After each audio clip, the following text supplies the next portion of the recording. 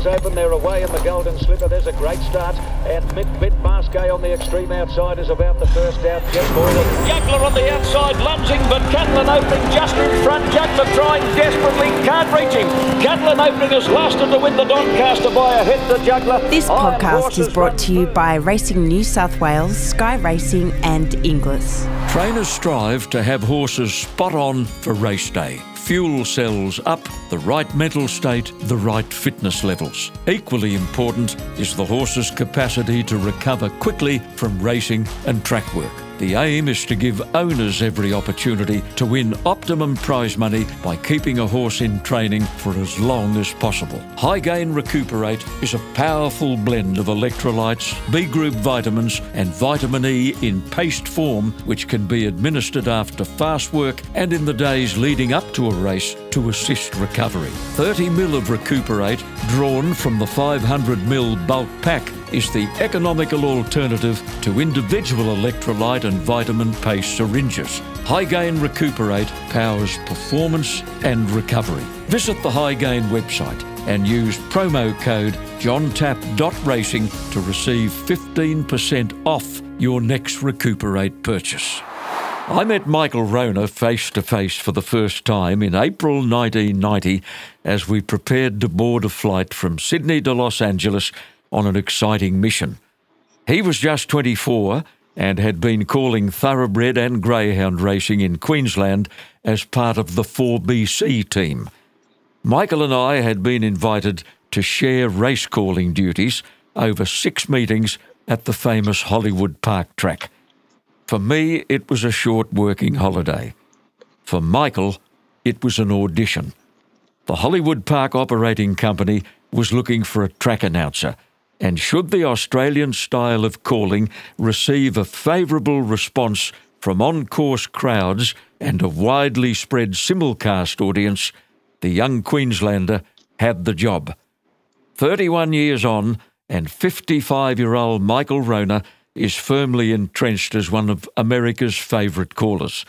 He's currently the voice of thoroughbred and quarter horse racing at the picturesque Los Alamitos track in Orange County, California. From a humble beginning at Kilcoy in 1983, Michael has established an amazing CV. This man has called horse racing at many tracks in 6 countries. He's covered some great performances by champion horses in iconic races. I should add that his career has taken a few twists and turns along the way, but talent and resolve have always carried him through. As we welcome Michael Rona to the website, it's just after 5 o'clock on Saturday afternoon in sunny California, and he is safely ensconced in the broadcast box at Los Alamitos, where he's getting ready to call a program of night quarter horse racing. 31 years after our first meeting at Sydney Airport, it's a delight to welcome you to the podcast. Michael, thanks for joining us.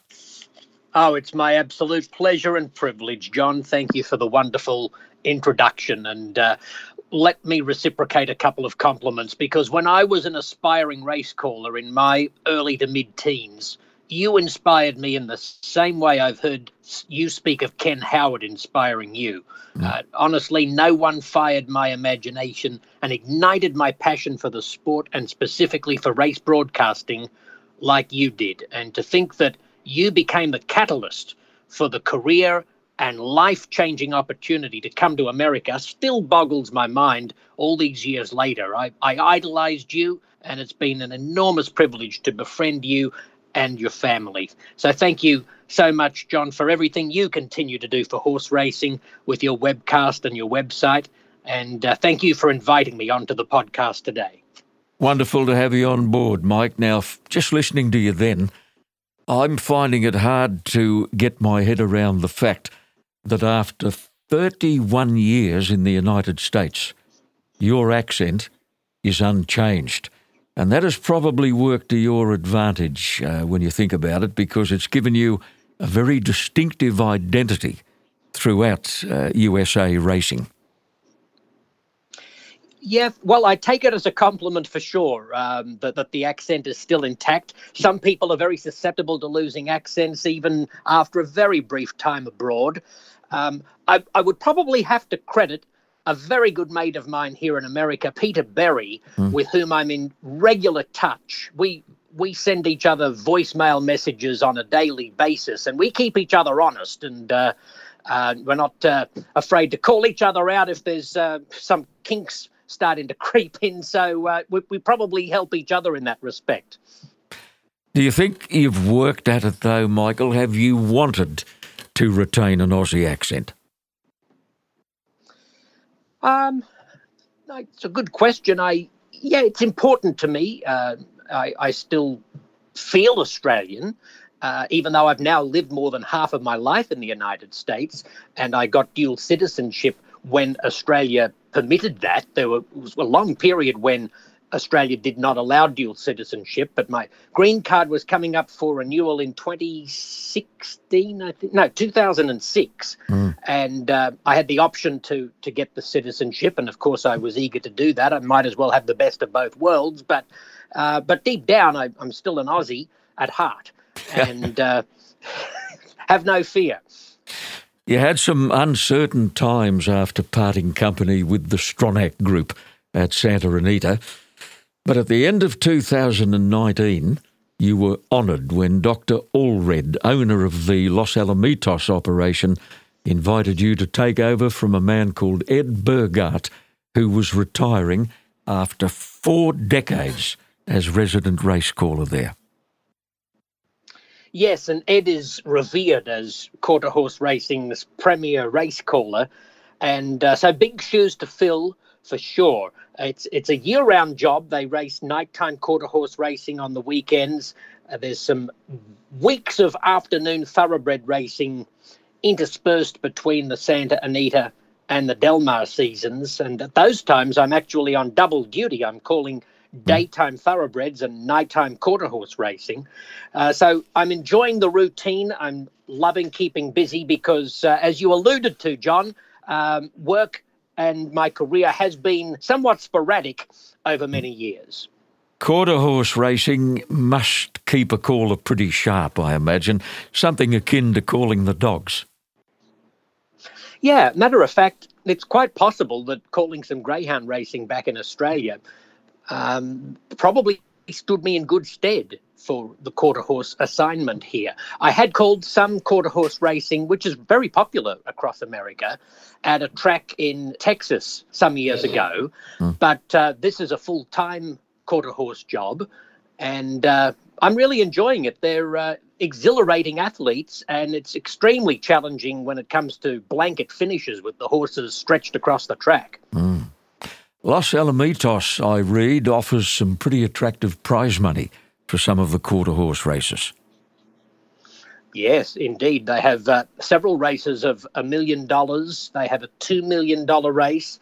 They also host a season-ending race in December called the Champion of Champions, which is pretty much the measuring stick for the nation's top quarter horses, and its winners list is a who's who of the sport's champion performers. So there's pressure on to get the calls right, and it's a new, fresh challenge. And most importantly, after what happened to me with the Stronach Group a couple of years ago, is working for someone who appreciates and respects me and genuinely wants me, and I feel all of that here at Los Alamitos, courtesy of Dr. Allred. It's a great atmosphere, wonderful group of people to work with, and there's no corporate layers above the people here at the track. It's its own singular entity, which is very refreshing. Turning back the clock, Michael, to 1990, when you and I arrived at Hollywood Park at the invitation of a dynamic lady called Marge Everett, who ran the place with an iron fist. In fact, on race day, Marge would patrol the place from one end to the other, and to say she had a presence is an understatement. She would often, as she walked around Hollywood Park, be consuming a bowl of ice cream.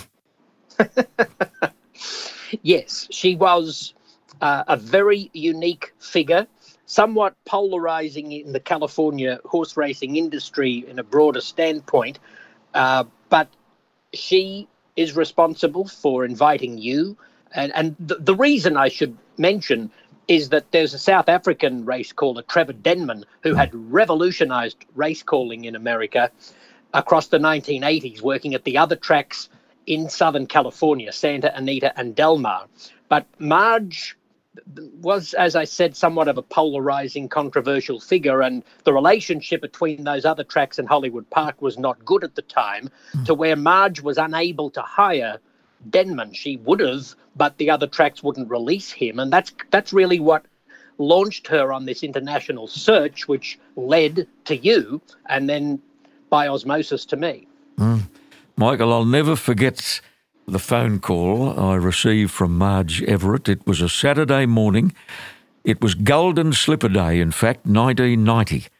I answered the phone rather impatiently because I wanted to get on my way to Rose Hill, and I heard this rather broad American accent on the other end of the line offering me a job at Hollywood Park. For a few moments I couldn't determine whether or not it was a genuine call. I simply said, Mrs. Everett, can we talk again, please, on Sunday morning? I've got a big commitment to attend. I've got to get on my way to the races in Sydney. Can we talk in 24 hours? And that's how it all happened. Now, Mike, thankfully you made a big impression on American race fans and you got the job at Hollywood Park.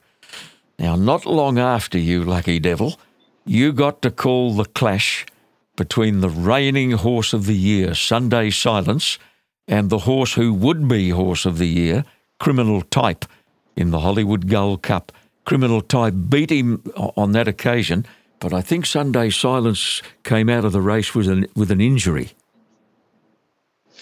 Yes, this was quite the cauldron for a 24-year-old to be thrown into so soon after assuming the full-time role, this $1 million race, the track's signature event. And the pair made runs together from a long way out. They staged a thrilling battle the length of the straight. In those early days, John, there was a management directive to stay out of close finishes, but I had been able to convince Marge Everett that I needed to be free to exercise my judgment. I correctly called Criminal Type winning that photo, and in truth, the margin was closer to a head than a nose, but under the circumstances, it was a huge sigh of relief to see his number flash up as the winner. I'll bet it was. Now, I'll tell you one other footnote to that race call. As they were fighting out their protracted battle, I used the phrase soul-stirring duel, which was a favourite line of Vince Curry's. It was a tribute to someone I did not know for long before he passed away, but Vince gave me valuable early encouragement. In fact, he was the first person to listen to and critique my practice calls. I've used that line, soul-stirring duel, only twice. It was 26 years later before I encountered another momentous occasion worthy of Vince's phrase. And what race was that? That was at the Breeders' Cup in my first year at Santa Anita in 2016 in the filly and mare dirt race when the top younger filly, Songbird, undefeated in 11 starts, had a battle the length of the stretch with the champion older mare Beholder, who'd been a wonderful horse over several seasons. And that was a closer finish than the Hollywood Gold Cup. It was actually a finish I stayed out of. It was a very close nose that went to Beholder. But I used that line again, soul-stirring duel. I just found it tumbling out of my mouth, and I think I'll retire it now.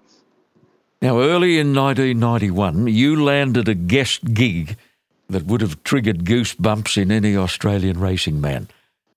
Thoroughbred racing had been introduced after many years at the Agua Caliente racetrack in Mexico, and this was the opening day 59 years after Phar Lap had won his only race outside of Australia.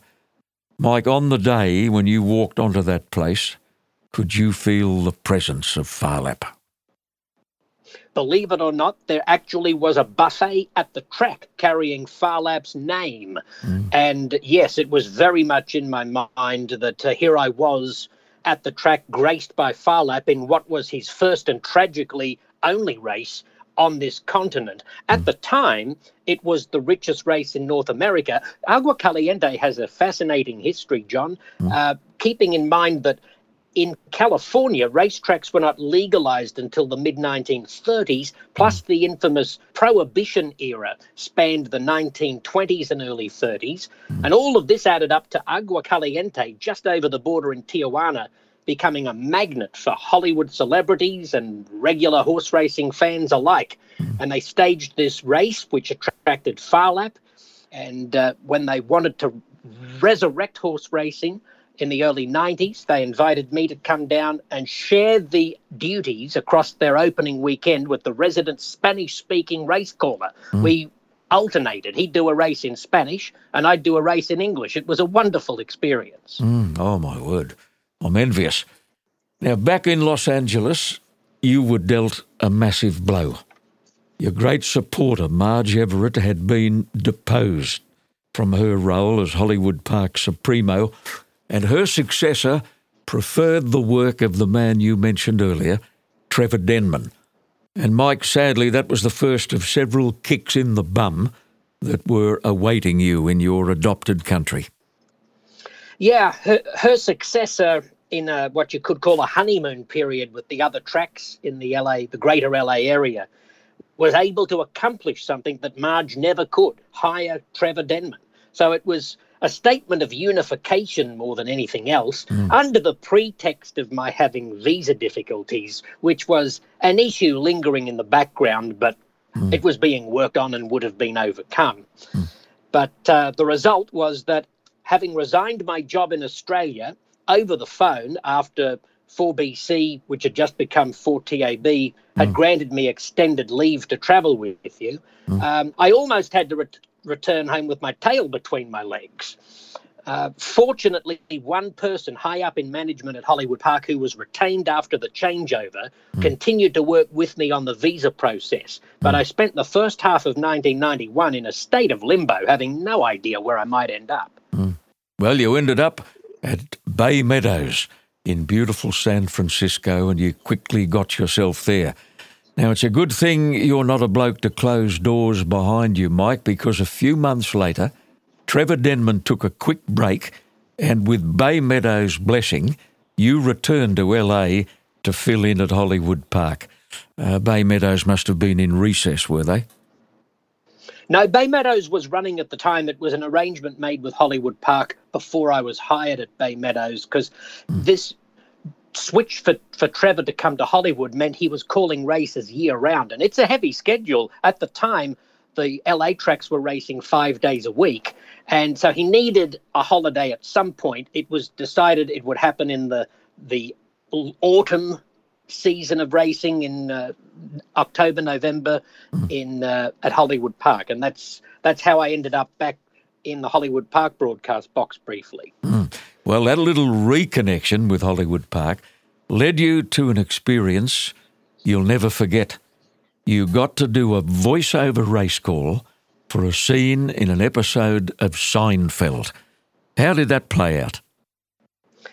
Yes, it was amazing. I was contacted by a producer of Seinfeld when I was back there at Hollywood Park for a few weeks, filling in for Denman.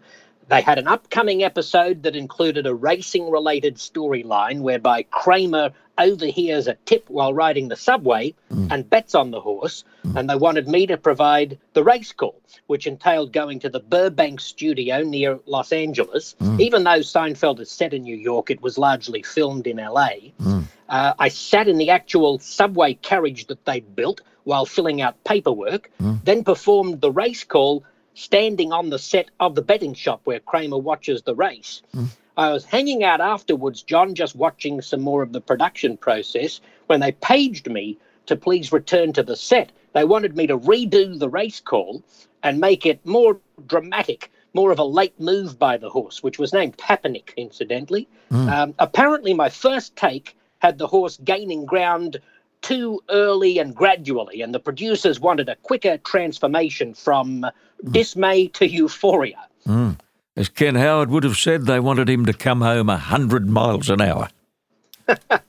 You know, because Seinfeld is so popular even decades later, and in so many syndicated reruns, it is amazing how often someone says to me, either in America or Australia, hey, I just saw your Seinfeld episode, which, by the way, is titled The Subway.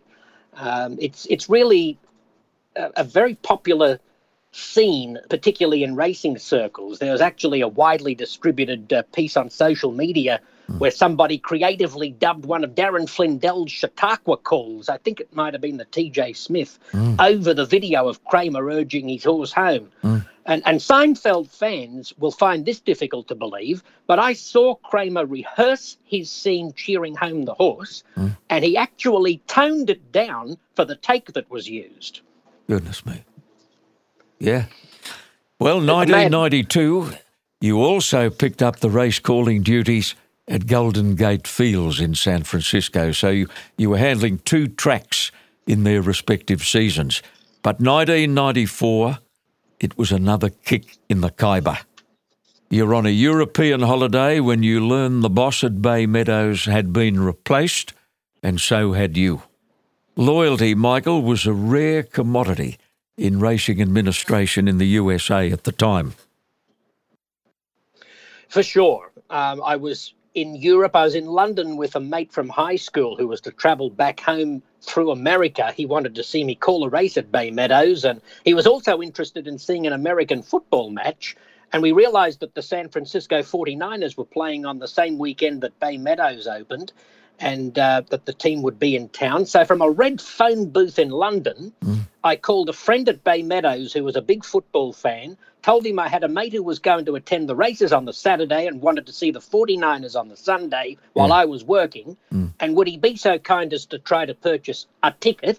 Well, my friend from the track rather awkwardly said, I think I'd better try and get you 2 tickets to the football. And that's how I found out I'd lost my job at Bay Meadows just a couple of weeks before they were opening. Horrendous. You continued on at Michael at Golden Gate until 1995 when an exciting offer came out of the blue. Many millions of dollars had been invested in a brand new racetrack operation called Retama Park in San Antonio, Texas, home of the Alamo. It opened with a bang, but it hadn't even completed its first season when the owners filed for bankruptcy. M. Rona was again down for the compulsory 8 count. Did the thought of accepting the number 4 position back at 4 TAB in Brisbane cross your mind? Yes, there was certainly a crisis of identity, and I was left feeling bereft of opportunity and confidence after the latest setback in Texas. You know, after I lost Bay Meadows, I still had Golden Gate Fields, but felt like there was no real future for me in California, having lost jobs in LA and San Francisco. So I decided to look elsewhere. There was this new circuit of racing getting off the ground in Texas. The one in San Antonio was the first to open.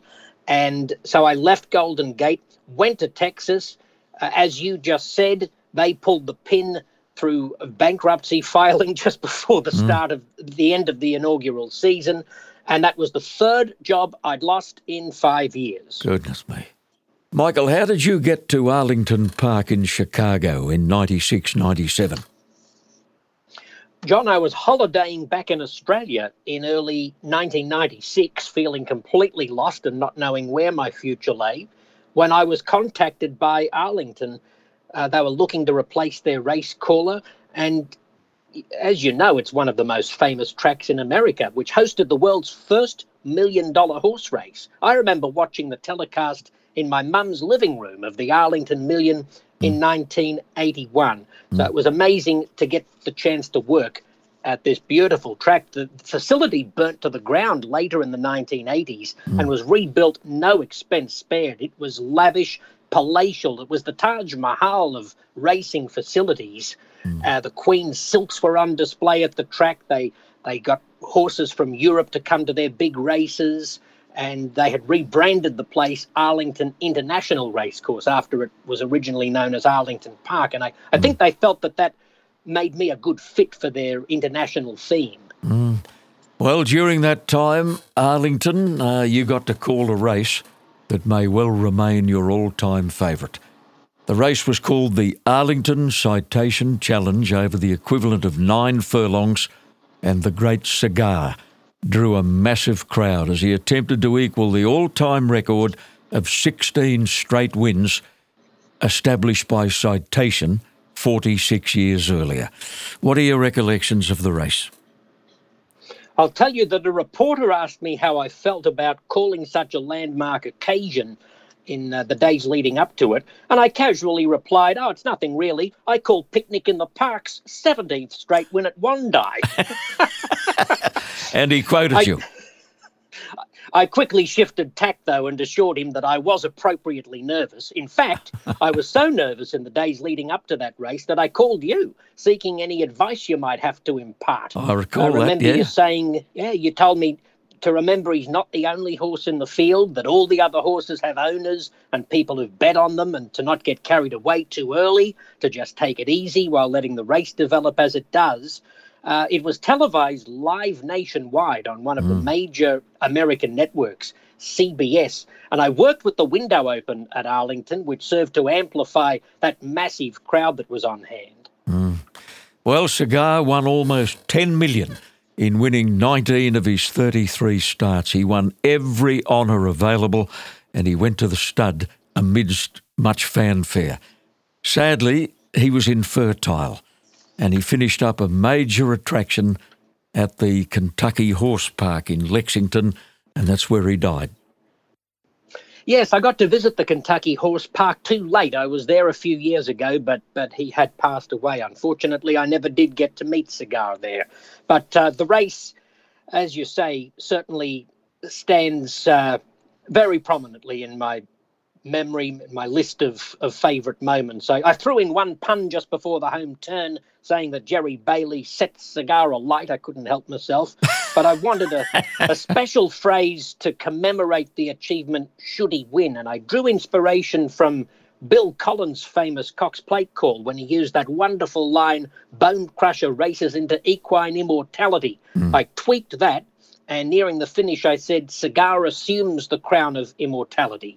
So if the Hollywood Gold Cup was a tribute to Vince Curry, I guess you could say the Arlington Citation Challenge was a tip of the hat to Bill Collins. And the race took on more significance when Cigar was beaten at his next start. So I called the 16th and final win in the sequence. He did win another one after that, and then I think he raced only twice more. Might have run second in one and third in the other, and then he was retired to the stud where they found out he was infertile. But he was a mighty horse of the modern era. Now, yes, and in that streak of 16 wins, John, it was the first running of the Dubai World Cup. He won internationally and at many tracks across America. Wonderful. In 1999, life turned the full circle for you when you landed back at Hollywood Park. Trevor Denman had suddenly resigned. The caller who replaced him was moving on to Churchill Downs. So back to where it all started. And some exciting things happened in that period, Mike. One of them was the new riding record set by the great jockey Lafitte Pink-Eye Jr., who broke Willie Shoemaker's long-standing record. It was almost 9,000 wins from memory. Yeah, and John, you got to call Pink-Eye during your stint in 1990. Yes, I recall watching him go around. He was a legend then. Yeah, and there was enormous anticipation as Pink-Eye was on the cusp of this record. But unlike a major race that might make you nervous, but at least you know what day and time it'll take place, this became a protracted ordeal as no one knew which race or even which day would be the charm. Victorian racing recently experienced something akin when Jamie Carr became the first person to ride 100 winners in a season. But Pink-Eye was gunning for a national all-time record. The media attention was intense. And I was asked by management to give Pink-Eye some extra mentions in running. So it was a big relief when it finally happened. I'm sure it was an even bigger relief for Lafitte. Absolutely. He finished up with well over 9,500 wins. He's still third on the list years after retirement. The little bloke from Panama, Mike, was held in the highest regard by all who knew him. for sure, and a very classy individual too. I've had the pleasure of meeting him and talking with him on numerous occasions, and he is a high quality person, and he had such incredible strength. His hand riding of a horse was legendary. He could just about lift them over the line. We'll take a break, Mike, on our special podcast with Michael Rona, who's in the broadcast box at Los Alamitos in Orange County in California. Back after this.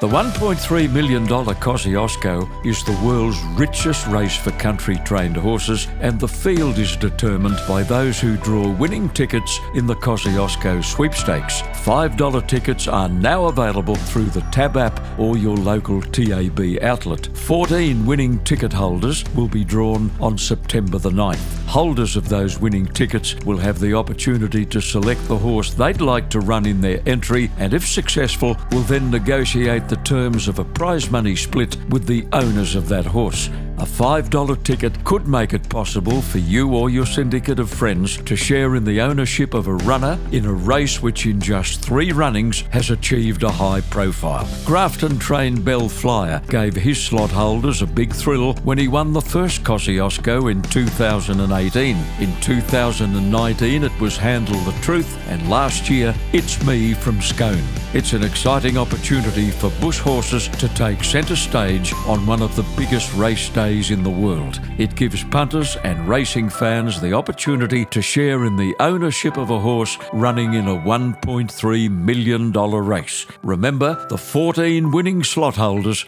will be drawn on September the 9th. Back online is Michael Rona. You called a couple of winners with Australasian connections at Hollywood Park.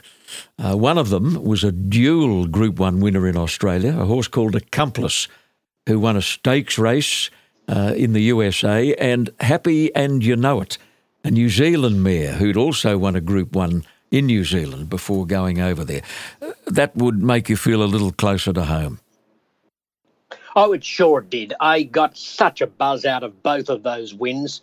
Accomplice was trained by John Hawkes, and what breeding he had. He was by Canny Lad from With Me. He won a Galaxy and a Doomben 10,000 in 1997. His ownership in the US was chiefly comprised of brothers with the surname Cook, who were friends of mine. And so I delighted in calling Accomplice winning a stakes race at Hollywood Park by using the line, "Accomplice has got 'em cooked." Oh, perfect. Perfect. Yeah. I actually got to visit the horse several times in his retirement at a farm, a property outside of Sacramento. He passed away about 3 years ago, but he's certainly a horse that gave me a thrill here. You were kind enough to send me a photo of your meeting with Accomplice, and I'll be posting that right alongside the podcast heading on the website. Now, when you were not able to negotiate a suitable contract with Hollywood Park, you accepted an offer from Lone Star Park in the Dallas-Fort Worth area, and back to Texas you go. Now, you were about to marry your first wife, Julie, whose acting career was taking her to New York frequently, and you wanted to get a little closer to the eastern side of the country. You spent 5 years at Lone Star Park, and during its off-season, you took on another role at Fairgrounds in New Orleans. You covered 3 seasons there. But history repeats itself. Both tracks were taken over by new management, and you were terminated at both. You must have been getting an inferiority complex by this stage. It was exasperating. I did have a really enjoyable 5-year stint at Lone Star Park. Hollywood Park, the second time round in 99, lasted as long as my first stint there, just the 1 year, but this time I did leave of my own volition. The track had been sold, and as you said, I was planning to marry, and more than ever I felt the need for some sense of security, and Hollywood's management was not responding promptly in some discussions. In the meantime, Lone Star Park had made me an excellent offer, and Julie had Broadway aspirations, the potential to be bi-coastal, so we thought there was some logic to being located centrally in the US. It was a questionable move from a track of Hollywood Park's prestige, especially after the San Antonio track had imploded, although by then Retama Park had reopened. But Lone Star had an outstanding management team in place. They were already proving successful after opening a few years earlier. So to the surprise of many, if not all, including me, I had left Hollywood Park to return to Texas, and it was a really enjoyable period, but very busy travel-wise, John, because apart from the back and forth between Texas and Louisiana for the track in New Orleans, Julie was on a 1-year national tour of the musical Cats, and then across 3 years after that tour, I helped move her in and out of 5 apartment sublets in Manhattan. So there were many trips of visitation on weekends every few weeks, and plenty of ground was covered by both. Sadly, Mike, the ravages of distance eventually had a detrimental effect on your marriage, and another chapter closed in your life in 2007. Now, you were greatly cheered by an opportunity to fill in for Tom Durkin on a large radio network to call the 2000 Preakness Stakes. Fusaichi Pegasus was all the rage after his Kentucky Derby win, but he met his match at Pimlico by a horse who hadn't even run in the Derby. Yes, the race went to Red Bullet in a big upset. Fusaichi Pegasus was an odds-on favourite. This was an opportunity that came out of the blue, as so many of my opportunities seem to have done. Tom Durkin, at the time, was calling the Triple Crown races on a national radio network, needed to skip the Preakness. I still don't actually know the reason for that, but I was contacted to come in and call the race, filling in for Tom. Someone else was doing it on the national television network at the time, Dave Johnson on ABC. But I got to call one Triple Crown race, and that was another wonderful one-off experience for me. Because you've crammed 50 years of activity into 30, I'm going to abbreviate the next part of our interview. 2005, you went back to Golden Gate Fields for a while, and then the following year you were rehired by Bay Meadows. So once again, you had the San Francisco scene tied up. 2008, Bay Meadows closed its doors, but you stayed on for quite some time at Golden Gate. Your spirits were lifted in 2012 when you got the opportunity to call South America's biggest race, the Gran Premio Carlos Pellegrini at San Isidro track in Buenos Aires. Call it for whom? For a network called HRTV, which I guess you could say was an equivalent of Sky Racing. They were experimenting with doing some telecasts of South American feature horse races, and they liked the idea of taking an English-speaking race caller with them, and I got the chance to travel to Argentina, all that way to call one race, which involved a 22-horse field. Was a very large race course. I had pretty shaky accommodations, but got through it, and it became another continent, another country in which I've called a race. 2015, the most bittersweet experience of your life unfolded.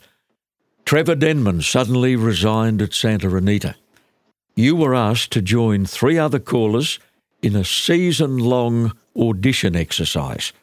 At the end of that period, you got the job at one of the world's most iconic racetracks. Now, this is where, Mike, you attracted the attention of your first real stalker, a person who turned out to be a Trevor Denman fan, and he thought you'd pinch Denman's job. It all got pretty tense.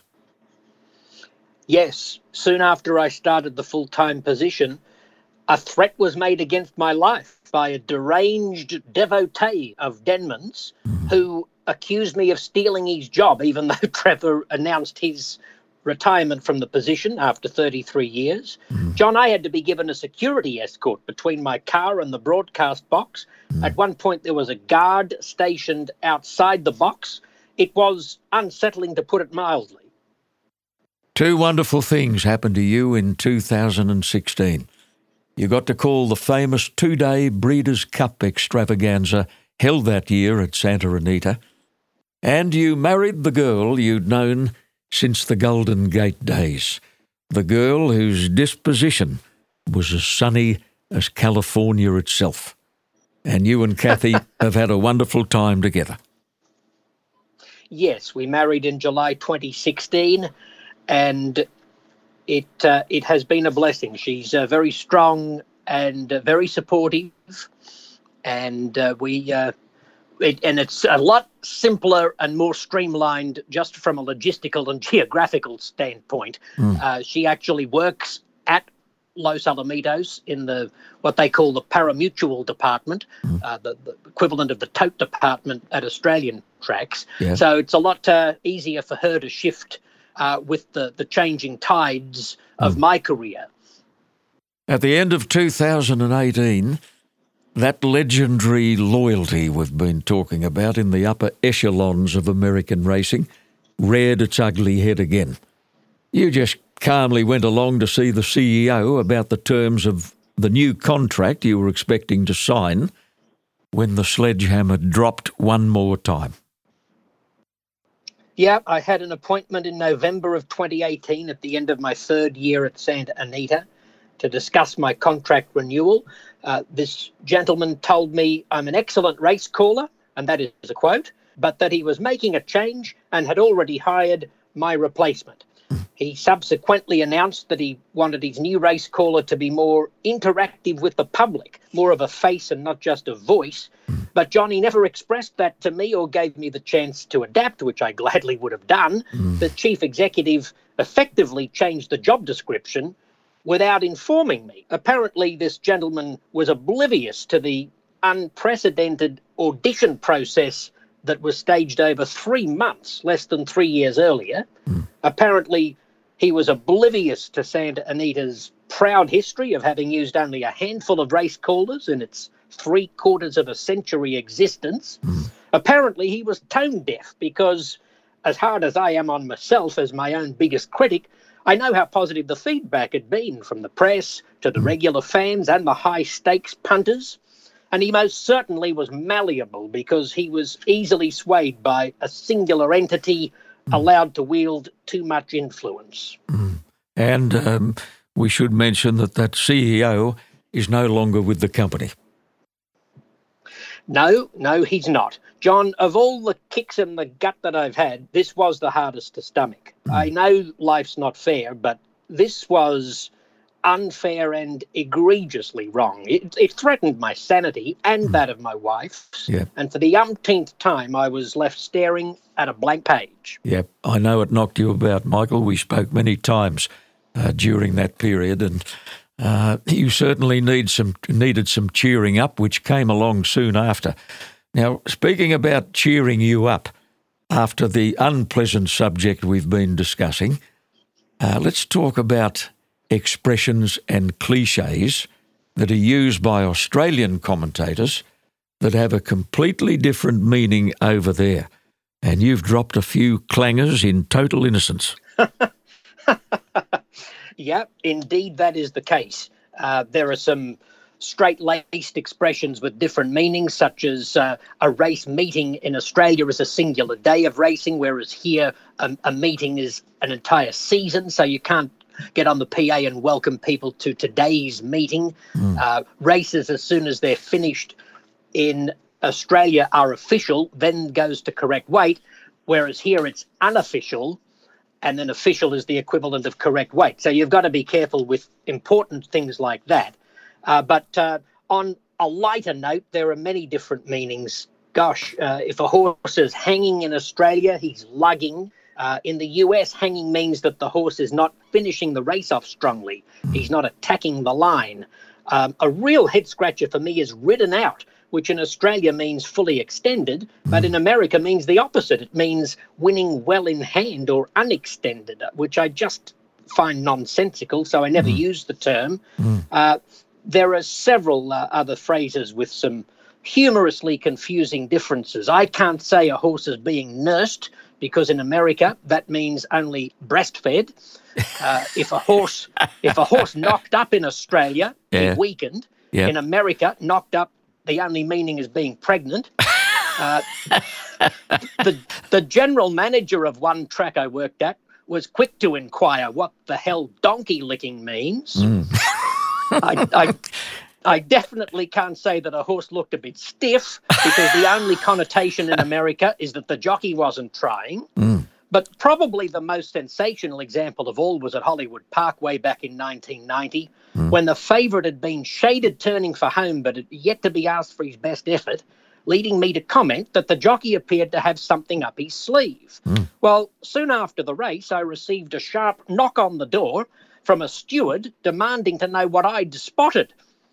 He thought I'd seen a concealed device. He thought you were assuming a jockey had access to a battery. Precisely. So that's another expression I've shelved. There's a long list of phrases and cliches that just haven't been able to make the cut over here. Mike, 2019, after your termination at Santa Anita, should have been the most miserable year of your life. But so many things happened, you didn't even have time to think about Santa Anita. Now, let me quickly summarise the places at which you called horse racing in the year of 2019. February, you called a big meeting in Qatar, of all places. April, May, 3 weeks at a new track in Edmonton, Canada. In May, you did a short season at a new track called Arizona Downs. July, August, you did your 10th season at a little track called Santa Rosa, who race in the summer when Golden Gate takes a little break. September, you covered a 5-day meeting at an all-turf fixture at Franklin on the Kentucky-Tennessee border. October, November, you followed the Oregon Trail to a place called Grants Pass, where you called the races for several weeks. 2019, my boy, must have gone like a flash.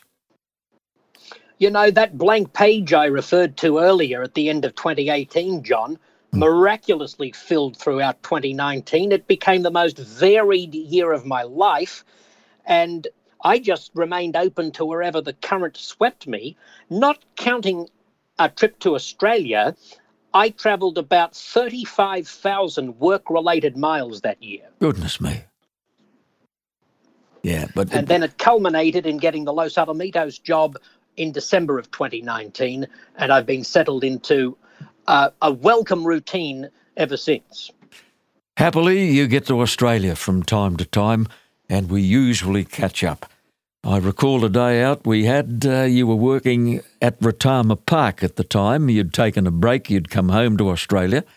You told me there was a horse racing at Retama Park by the name of Wiseman's Ferry.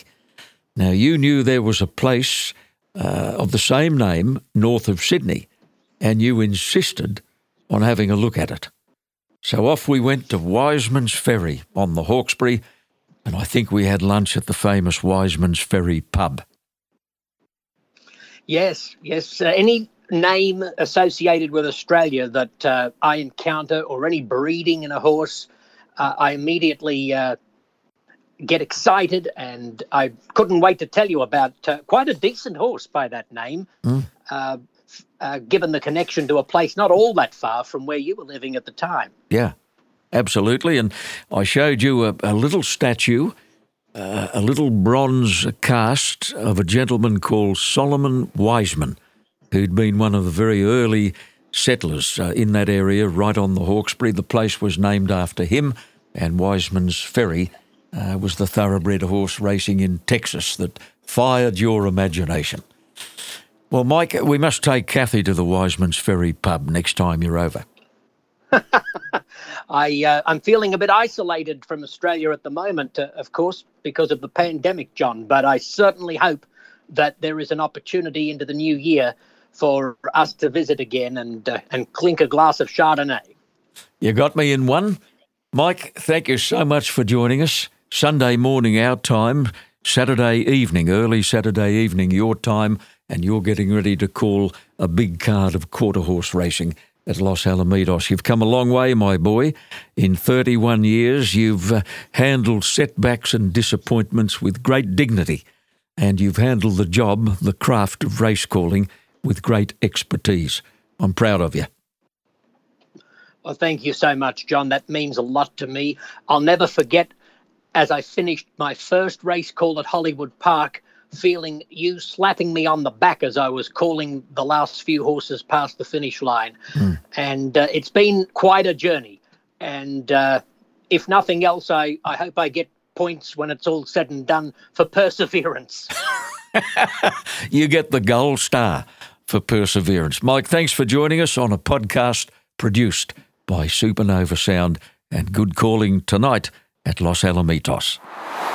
It came as no surprise when Inglis Managing Director Mark Webster announced that South Australian G-Tra would fill the company's slot in the Everest at Randwick on October the 16th. G-Tra ran in the Inglis slot last year, coming from well back to finish a strong third to Classique Legend. The horse stayed in Sydney and 2 weeks later won the $1 million Yes, Yes, Yes stakes at Rosehill Gardens. Not long after, he presented with a knee problem which required surgery for the removal of a bone chip and then a long spell. On resuming, G-Tra ran third in the Group 1 Goodwood Handicap and was then taken to Brisbane, where he was unplaced in the Kingsford Smith Cup, only 2.8 lengths from the winner after a wide run and a pretty hefty check in the straight. Fittingly, he was purchased by trainer Gordon Richards at the 2017 Inglis Premier Sale for just $41,000. He's taken his large ownership syndicate on a fantastic journey with 10 wins and 12 placings for more than $3.2 million. Inglis and G-Tra get together for the second time in the world's richest race on turf, the 5th running of the Tab Everest at Royal Randwick on October the 16th.